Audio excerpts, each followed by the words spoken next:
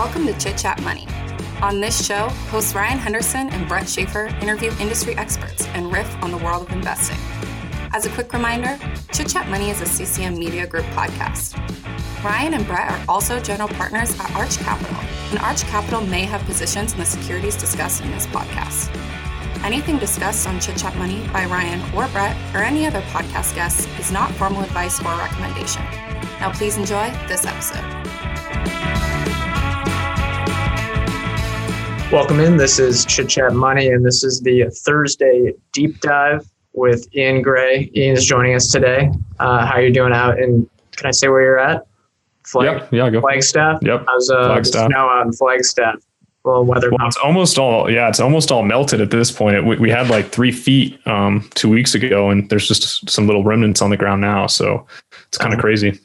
Dan, it even snowed near us recently. Yeah, it's supposed to snow in Seattle, Really? I think, like tomorrow. So could have a winter wonderland out here in the Pacific Northwest. It'd be great.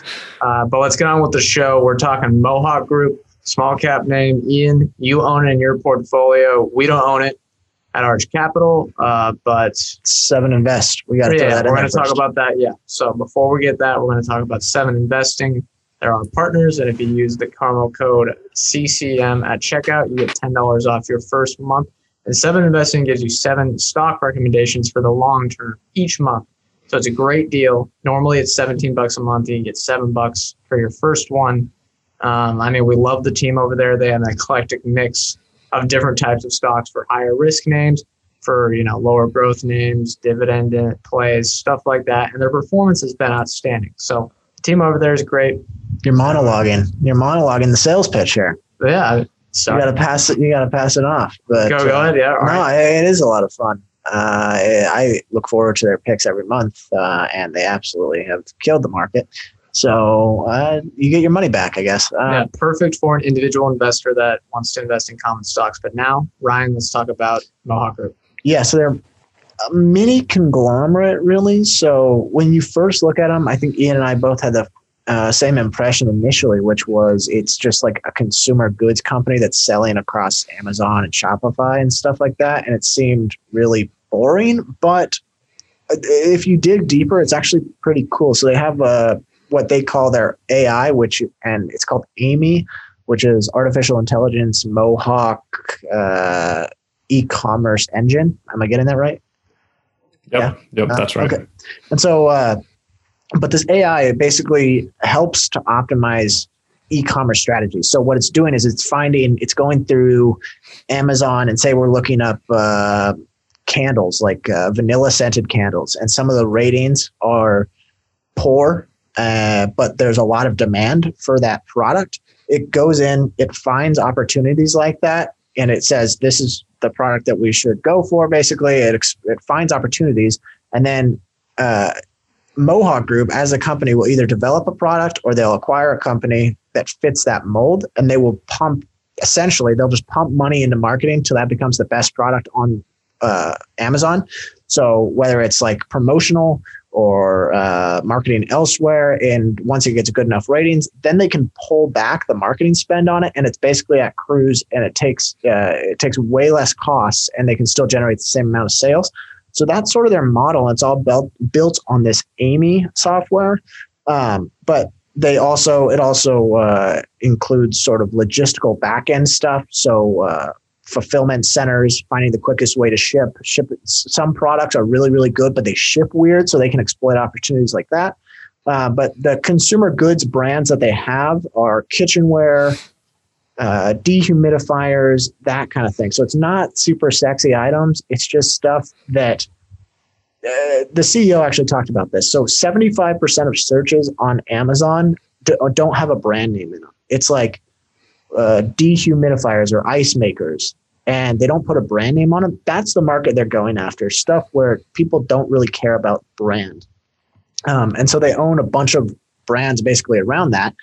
And they sell through Amazon, Shopify, Walmart. I think they go direct to consumer as well online. But most of their sales come from Amazon. And the history is a little muddled. Apparently there is some drama, I guess, that went on with the founders. But I believe it was started in 2014. One of the co-founders was Yaniv Sarig. I might be saying that wrong, but he is also the current CEO. I actually really liked him. He seemed like a bright guy, but that's for another time. He grew up in Israel, and he said he was always fascinated with technology ever since he was young.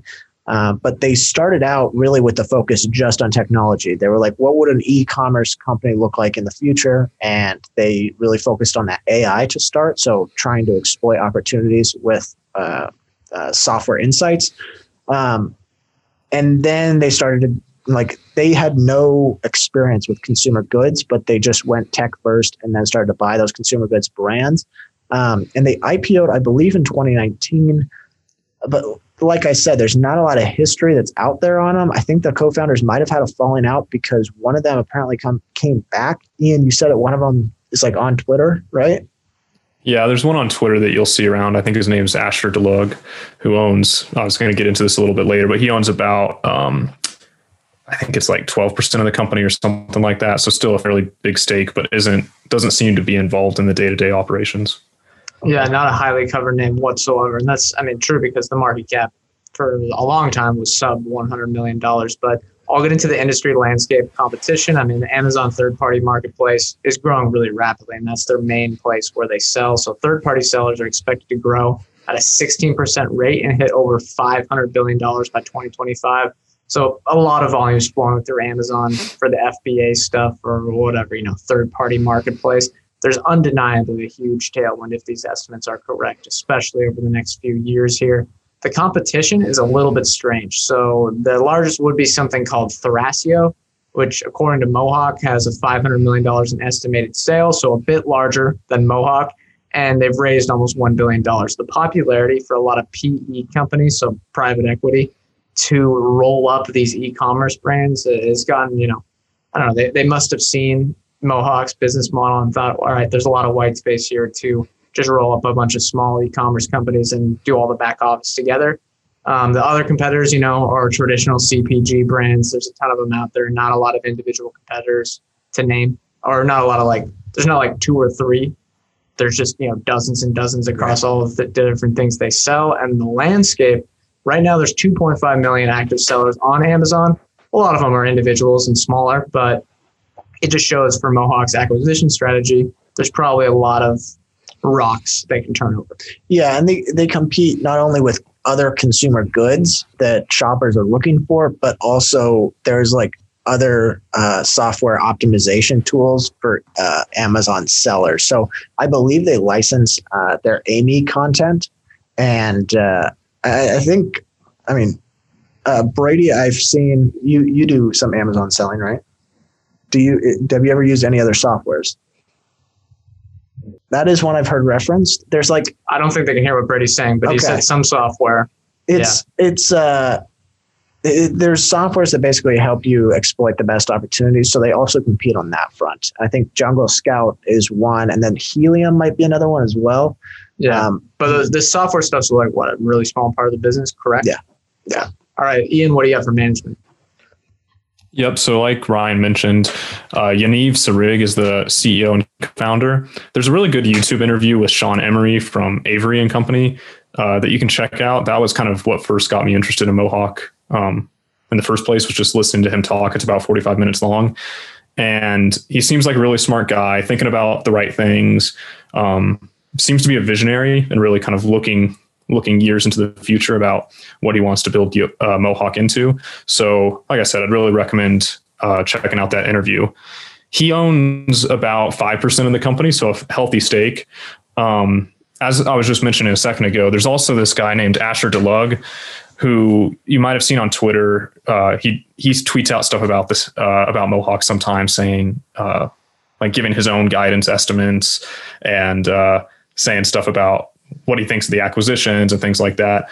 He, like I said, he doesn't seem to be currently involved with the company. He looks to be a former co-founder, and he owns 10 or 12% of the company, something around there. There's also, kind of just to go through the ownership structure, there's also a company called 9830 MacArthur, which sold e-commerce assets to Mohawk. and is the largest shareholder, owning about 21% of the company. So this is kind of a good example of what Mohawk is doing a little bit with these acquisitions. Is many of these acquisitions that they make, the acquired company, or generally it's like an individual who owns the company, actually wants stock in Mohawk rather than just cash. And so then the bigger the company is, then the larger portion of the common shares outstanding that they own going forward. And so there's quite a few companies if you look through their ownership structure. Like I said, Sean Emery and Avery & Co. looks like they actually own about almost 4% of the company. So they have a fairly healthy stake as well. Nice. And then Sean. Nice. He's been like the first guy in on this name. So. Yeah, he definitely deserves all the credit here. Basically, he's the one who first got it on my radar. So I saw some of his stuff on Twitter and got me interested. And then altogether, insiders own about 37% of Mohawk, which is a really, really big chunk. So definitely aligned with shareholder interest in that sense. I would expect that percentage to come down as they make more acquisitions and do some more dilution, but it's good to see for now. Yeah, a lot of insider ownership. All right, I'll hit the valuation. Ticker is MWK. There's a Mohawk Industries, so don't get confused with that. It's the one that's MWK. There's one that looks exactly like it. That's Carpeting. Yeah, so Carpeting. Carpeting, yeah, it's a different company. You'll get confused, but it's MWK for those in the United States. I don't think it's probably not traded internationally yet. Enterprise value as of recording is about $661 million. So small cap.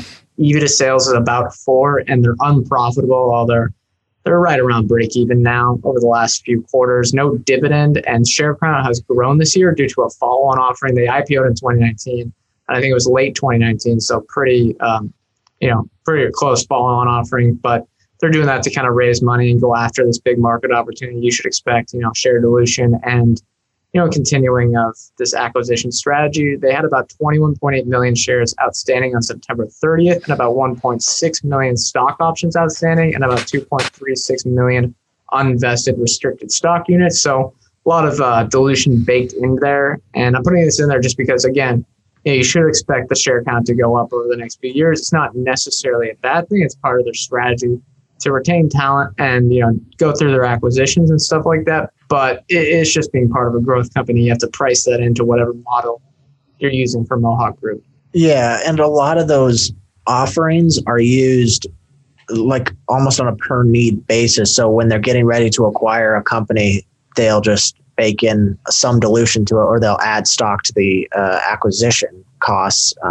And so, I mean, as long as they're buying quality businesses and able to sort of develop them and scale them better, then I guess it's a good choice for them to sell that stock. But I'll get into the earnings. Last 12-month revenue was $170 million, up 57% year over year. They have about 44% gross margins. I think that was a little higher in the most recent quarter, but that's over the last 12 months. They had negative $33 million in EBITDA for the trailing 12 months. They're pretty much break even on a cash flow basis. And in its most recent quarter, contribution margin increased from 8% to 19.1%. So their products kind of go through this 3-phase life cycle, and they highlight this on the 10K, but they have the launch phase. So this is the phase that I talked about early on, which is they identify the opportunity, they enter the market with a bunch of discounts, they do a bunch of marketing, and in this time, they expect net margins to approximately be about minus 35%. So they are basically selling this thing to hopefully reach scale and then not have to pay as much to get those sales done. And they want to be the top product for each of these categories. And then they hope every one of their products enters the next phase, which is the sustain phase. And they target a 10% net margin for this phase. That's what they want every product to go to. That's sort of the end. That's the paradise. They hope they reach the sustain phase. And they peel back the marketing costs on those. And then the third one is the milk phase. That's what they call it. And this is when the product doesn't enter the sustain phase. So if customer satisfaction is low, ratings are bad, they will just liquidate it and sell the remaining inventory. They, as of their last report, they haven't had any products hit that phase yet. So they've been perfect so far, but they did just make a bunch of acquisitions. So they launched 8 new products in the third quarter versus 3 last year. But since the third quarter, I think they made acquisitions of 43 new products to the portfolio. So keep in mind, the whole third quarter, they added 8 new products. And then since then, they've added 43 new products. So they And that was done through acquisitions, I think, of like almost 6 different brands. And they're getting these brands at a pretty low multiple, which I'll talk about later. But does that kind of cover the earnings? Their forward guidance is probably the most important part because they're going to have a lot of inorganic growth from these acquisitions. Sales was like way up. At least their guidance was. Yes, they're going to be aggressive, or they are being aggressive with those acquisitions and trying to grow the portfolio. I think that's clear. Ian, do you want to hit balance sheet before we wrap up the first half? Yep. And before I dive into the balance sheet, I just want to touch briefly on what Ryan was saying there about the different phases, because I think he laid that out really well. And it dawned on me that it's a little bit like, you can't call this recurring revenue. It's different customers that are buying the products. But in a sense, it kind of has some similarities to some of these recurring revenue models we see, because they spend a bunch of money up front to get the customers in a recurring revenue model, right? You spend a bunch of money, you get the customers, and then they just keep paying you quarter after quarter after quarter. With Mohawk's model, they pay a bunch of money up front to get the reviews. And the reviews attract customers at no cost to the company at that point. And so they kind of spend the money up front to get the reviews, which then creates a somewhat similar stream to recurring revenue in a sense. So like I said, it's kind of an interesting, it just dawned on me as you were talking about that, Ryan, but I think it's an interesting model. And the CEO mentioned in that interview with Sean Emery, he's like, a lot of the customers now, they're making purchasing decisions based off data that's readily available. So they're not necessarily looking up a brand name, but they're looking up the item and then just scrolling through reviews, pictures, and stuff like that. So they're really trying to optimize for the third-party e-commerce platforms.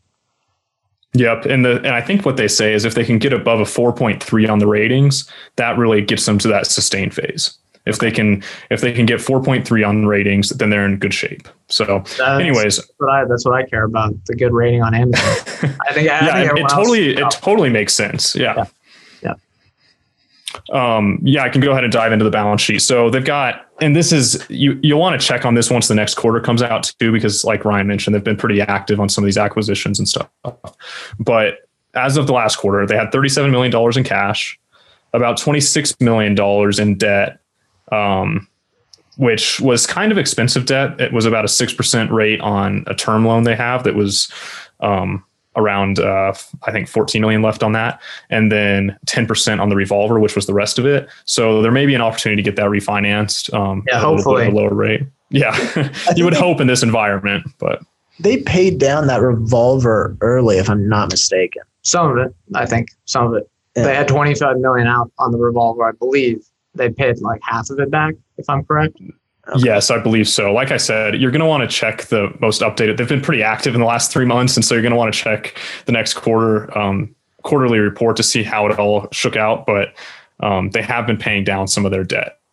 Like I said, it could change a lot because of these acquisitions. So one other piece I'll point out is their inventory ratio, inventory turnover ratio is up to 3.8 times. Which means basically for every that they're selling through all their inventory 4 times in a year, 3.8 times in a year, which is up from 1.9 times in 2019. They actually have less inventory on the balance sheet now than they did back in 2019 when they weren't doing nearly as many sales. And so that's pretty exciting, just that they can get more efficient like that.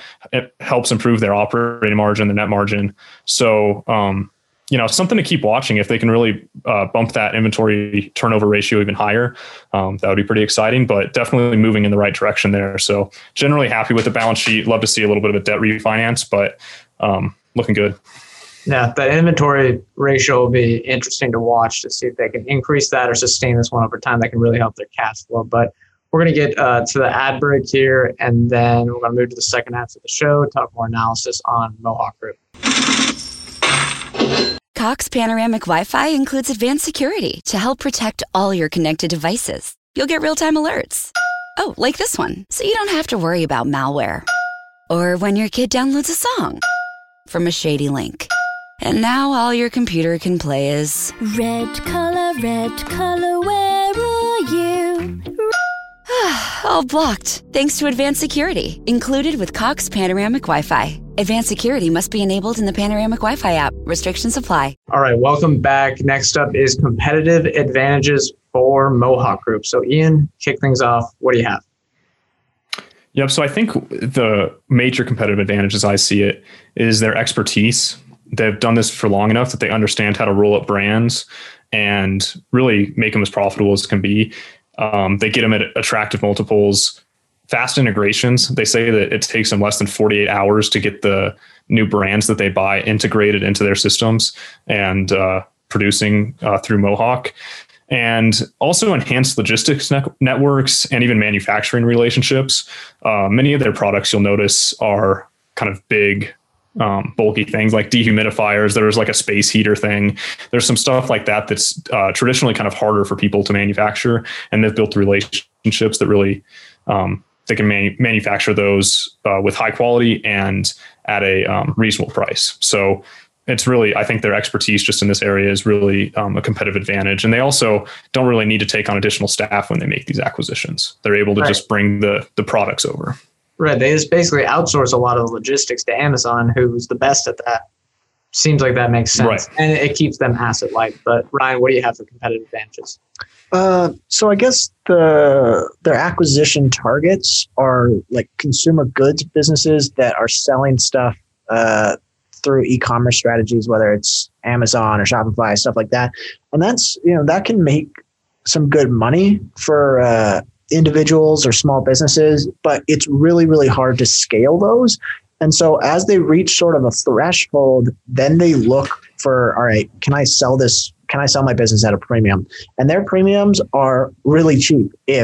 Mohawk Group is getting most of these companies for 3 or 4 times EBITDA multiples, which is super, super cheap. 3 or 4 times sales multiples in this world it seems cheap. So Mohawk trades at 4 times sales, so they're basically acquiring them, and the valuation technically has just kind of inflates because they're a part of Mohawk then. Right. And so for example, they just bought Healing Solutions LLC. And so this just sells essential oils, and it had that the Healing Solutions had $12.7 million in operating income for the last 12 months. Mohawk Group bought them at 3.8 times their operating income.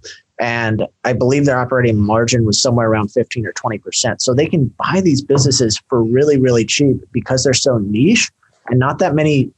They have the ability to really scale these niche operations.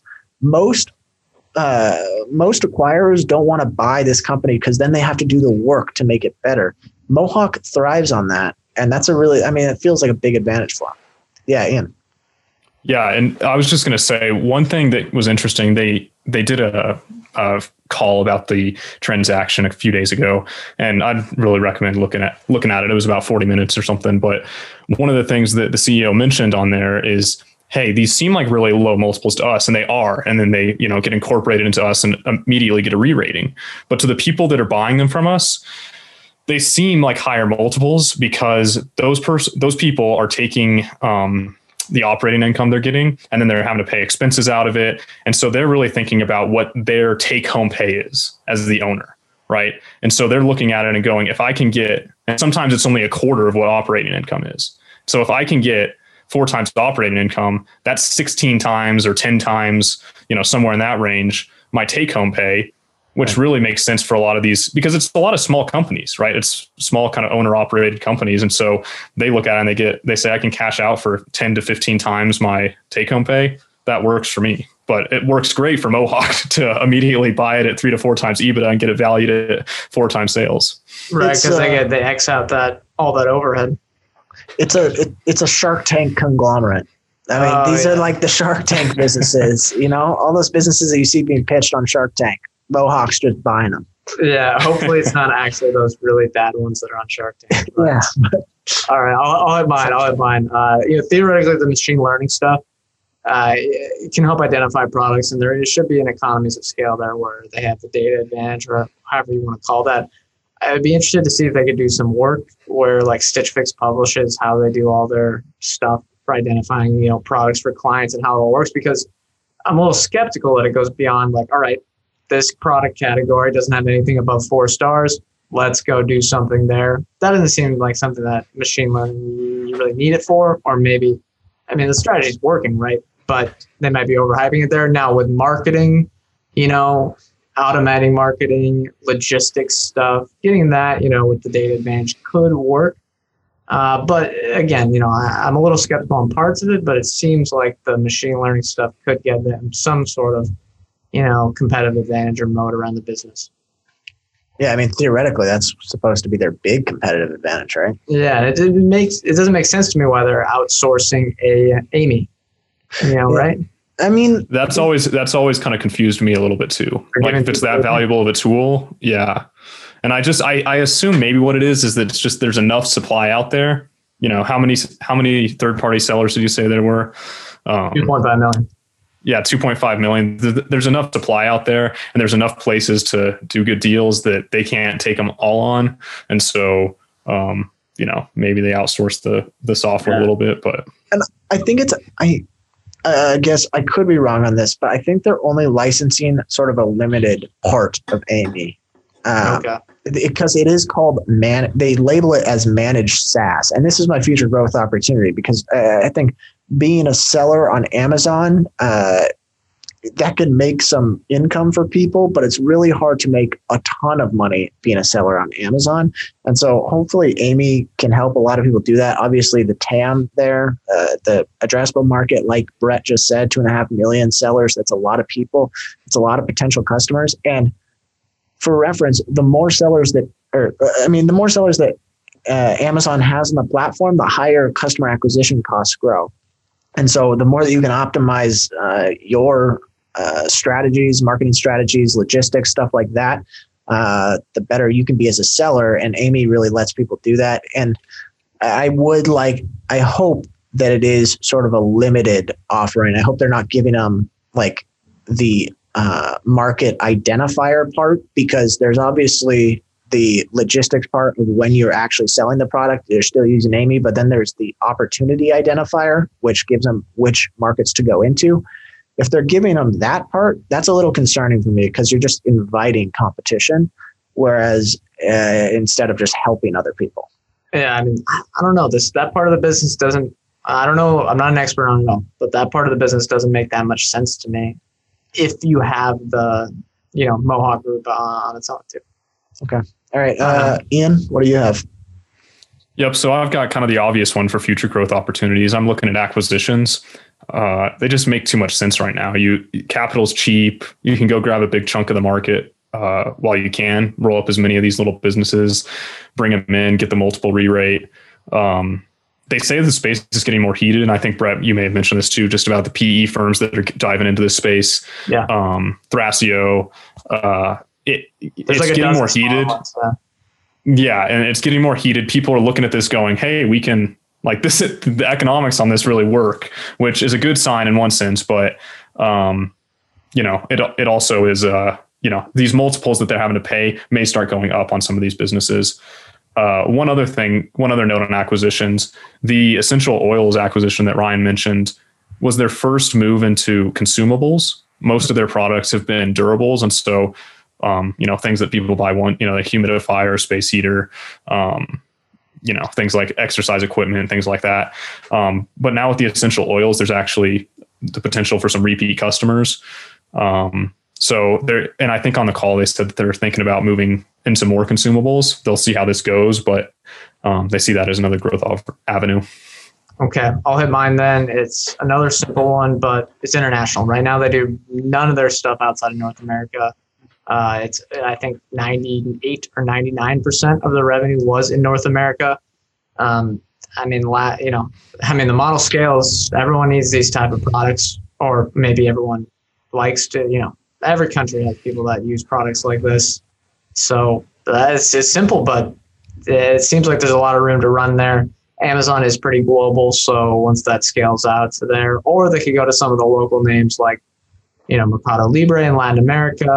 You got, what is it in India? It's called Flipkart in India. China, you obviously have Alibaba and JD.com, and maybe Tencent. I don't know. Tencent does everything, but and then another thing would be, like Ian mentioned, the long-term shareholders. I mean, I think they would love an equity raise at these prices, or just using a ton of stock to buy companies, because if you're trading at 4 times sales or whatever we're at right now, the stock is up 5x over the last few months.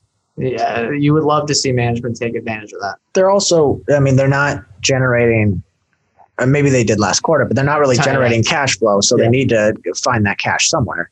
I mean, why don't, they're paying 10% on their debt. Well, let's do a raise and just X that out, right? I mean, come on, the market wants to do it. Yeah. All right. What about highlights and lowlights, Ian? What do you got? Yep. So my highlights, simple model. You find a product or a market inefficiency. You go build a product that's a little better than the other one, get a 4.3 star rating. It turns into 10 to 20% contribution margin, and they have an 80% success rate with that.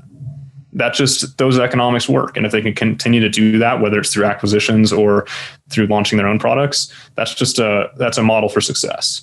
I'm also encouraged, like I said, by being more efficient with inventory, and they're being aggressive right now. They've made a lot of acquisitions in the last few months, and I like to see that they're really trying to take the bull by the horns, I guess, and just really take advantage of kind of the momentum they have and really try and get as big as they can right now. A couple of little lowlights, we've mentioned it already, but the higher cost debt, dilution too. Like, share count has doubled since 2018. And I don't think this is like a red flag or anything. It's a reality of this company, is like Brett said earlier. You have to bake this into your models if you're looking at it, that dilution will occur both from, employee options, but also majority of that's going to come from these acquisitions that they make, which if the one that they made recently is any indication, I think the stock jumped like 20-25% on the news of the acquisition. So the market likes these acquisitions. The company becomes more valuable with them, but there is going to be some dilution. And then the last low light I have is just some competition. The multiples they're getting on some of these businesses right now may not still be there. Yeah, it might rise. Yeah, few months. It may rise, and it may be more like 6 or 7 times, but we'll see. All right, Ryan, what do you got? I like Yaniv Sarig. I thought that interview with him and Sean was really, really good. It does feel like a really interesting. It's a simple business. It's super it's analyzable. I guess it's easy enough to understand. It's not too complex. My only problems are it kind of feels like you're throwing money at an algorithm without knowing what's all behind it. I mean, the AI is only as smart as the people that built it. And it also, as far as the business goes, it seems very unorganized. And so there was a lot of, there are some interviews with ex-employees, and some of the employees only were there for like a year and a half. So it looked like there was some employee turnover, but from what they said, it seemed very unorganized. Yaniv Sarig seemed like everyone had high praise for him, but organizationally, it seems like they're a little distraught right now. Maybe need a COO, or a good one. Yeah, it might just be they're young and they're moving fast, and maybe that's the life of a startup. But it feels the business itself operationally needs to be sort of streamlined. Yeah, and I agree with the low light you have there about the algorithm thing. I kind of have a concern with that as well, because I think maybe there's more to it than meets the eye, but I think it's copyable, right? I mean, you kind of can kind of think. I mean, as long as you can code it out. Or people said, I read some interviews about this, and no, it is doable if you figure it out, but apparently it took a lot of trial and error and time to get to that. So if you had sort of the rules and principles to code out, anyone can build it, but to find those rules and principles, it takes a lot of trial and error and sort of sweat equity, I guess is. Okay. So it's copyable. It might take a year at least or longer. Yeah. Okay. All right. I'll hit my highlights. We're seeing a lot of gross margin expansion right now, which I think is strong. You can apply the business model to any product on Amazon and to any country Amazon sells them. They're just going to ride that Amazon tailwind, which has just been impressive, especially for that third-party marketplace. One low light that I had some of the other ones that are similar to you guys, but one low light that you guys didn't talk about was the PPE. So PPE, not property and equipment, but the medical sales. So last year they had, I believe you'd probably say it's an artificial bump. So they said we saw an increase in wholesale revenue last quarter of $9.8 million versus the prior year, primarily from the sale of PPE during the current period. So the last 3 months, a lot of their growth was from this, healthcare equipment and stuff like that for medical workers. I'm not sure that can repeat because that basically came out of nowhere. And it was a great idea to do it during the pandemic. But is that an artificial bump? I don't know. Revenue growth might not be as impressive when you take that into account. I do think it's sort of minute in comparison to their actual sales, especially the sales that they've forecasted for this next year. Are you sure though? Because 9.8 million of what? I think they forecasted for 300 to 500 million. I know that was per quarter. 9.8 million of the revenue they had last quarter. 9.8 of the 58 million in revenue they had last quarter was from PPE. That's material to me. Yeah, but I mean, going forward, I think their guidance probably takes that into account, I would assume, right? And their guidance was still pretty strong. Yeah. Right. Yeah. It was still healthy guidance for sure. Yeah, and they also have said they've gotten some pushback that is this guidance a little bit light. And they've kind of said, kind of tongue in cheek, like, it's a little, we like to be conservative or something. Yeah. Yeah. More or less interested. Ian, you want to go first? I think we know your question because you do. Yeah, I do own it. I was just telling you guys it's up to, I think, my third biggest position now. And I like the stock. I think like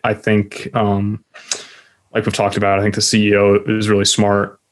They seem to be moving in the right direction. And it seems like it's just a really solid model that would be hard to screw up at this point unless they really overextended themselves. They seem like they're just kind of clicking on all cylinders. And I'm looking forward to seeing what happens over this next year. Okay, Ryan? Yeah, it seems like they were sort of like move fast and break things model over the last 5 years, but I think they've figured it out. And they like Ian said, they're moving a lot better now, and they're more consistent and sort of firing on all cylinders, if you will. I do like the business. I don't typically like stocks that move 40% in a day. Unless you own them. Yeah, but I don't like, maybe I'm slow moving, but I don't like sporadic movements because then you feel like you have to capitalize on them. And it sometimes becomes harder to own. Like I want something that I can own and just look away.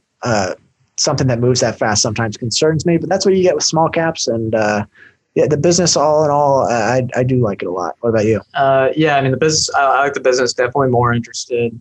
If you're potentially a new investor, this obviously isn't a recommendation to buy or sell anything, but don't anchor to what the price was this summer. The valuation at an EV to sales of 4, which should be probably go down to about 3 or something next year. It doesn't seem crazy.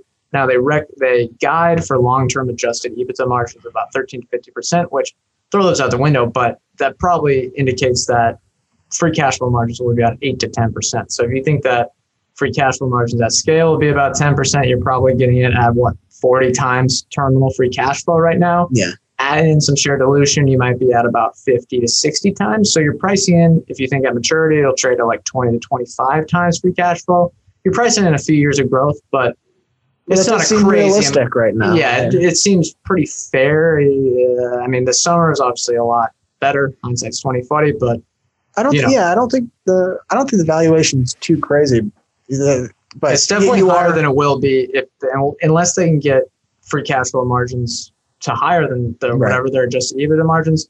It is higher than what their terminal multiple will be, but it's not that much higher. It's not like they're trading at 200 times. Yeah, agreed. All right, that's going to do it for this episode. No. I know I'm going to say my pick for next week. It's my turn. We're doing Avalara.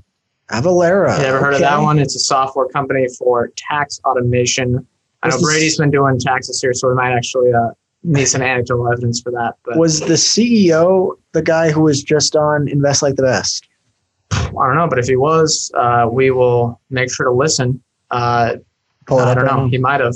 But either way, interesting company. I don't know much about it right now, but I like the business model. Seems like something that everyone needs. So, yeah. All right. Hold on. I'm pulling it up right now. Okay.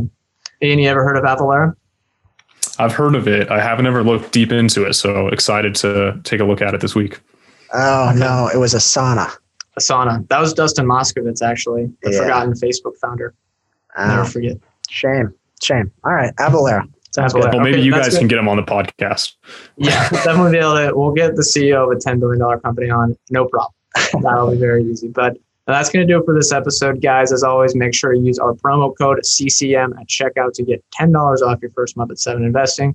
Remember, Ryan and I are partners at Arch Capital. We run an investment fund called Arch Capital, and clients may hold securities discussed on this podcast. We are not financial advisors. Anything we say on this show is not formal advice or recommendation. Thank you all for listening. We'll see you on our next episode.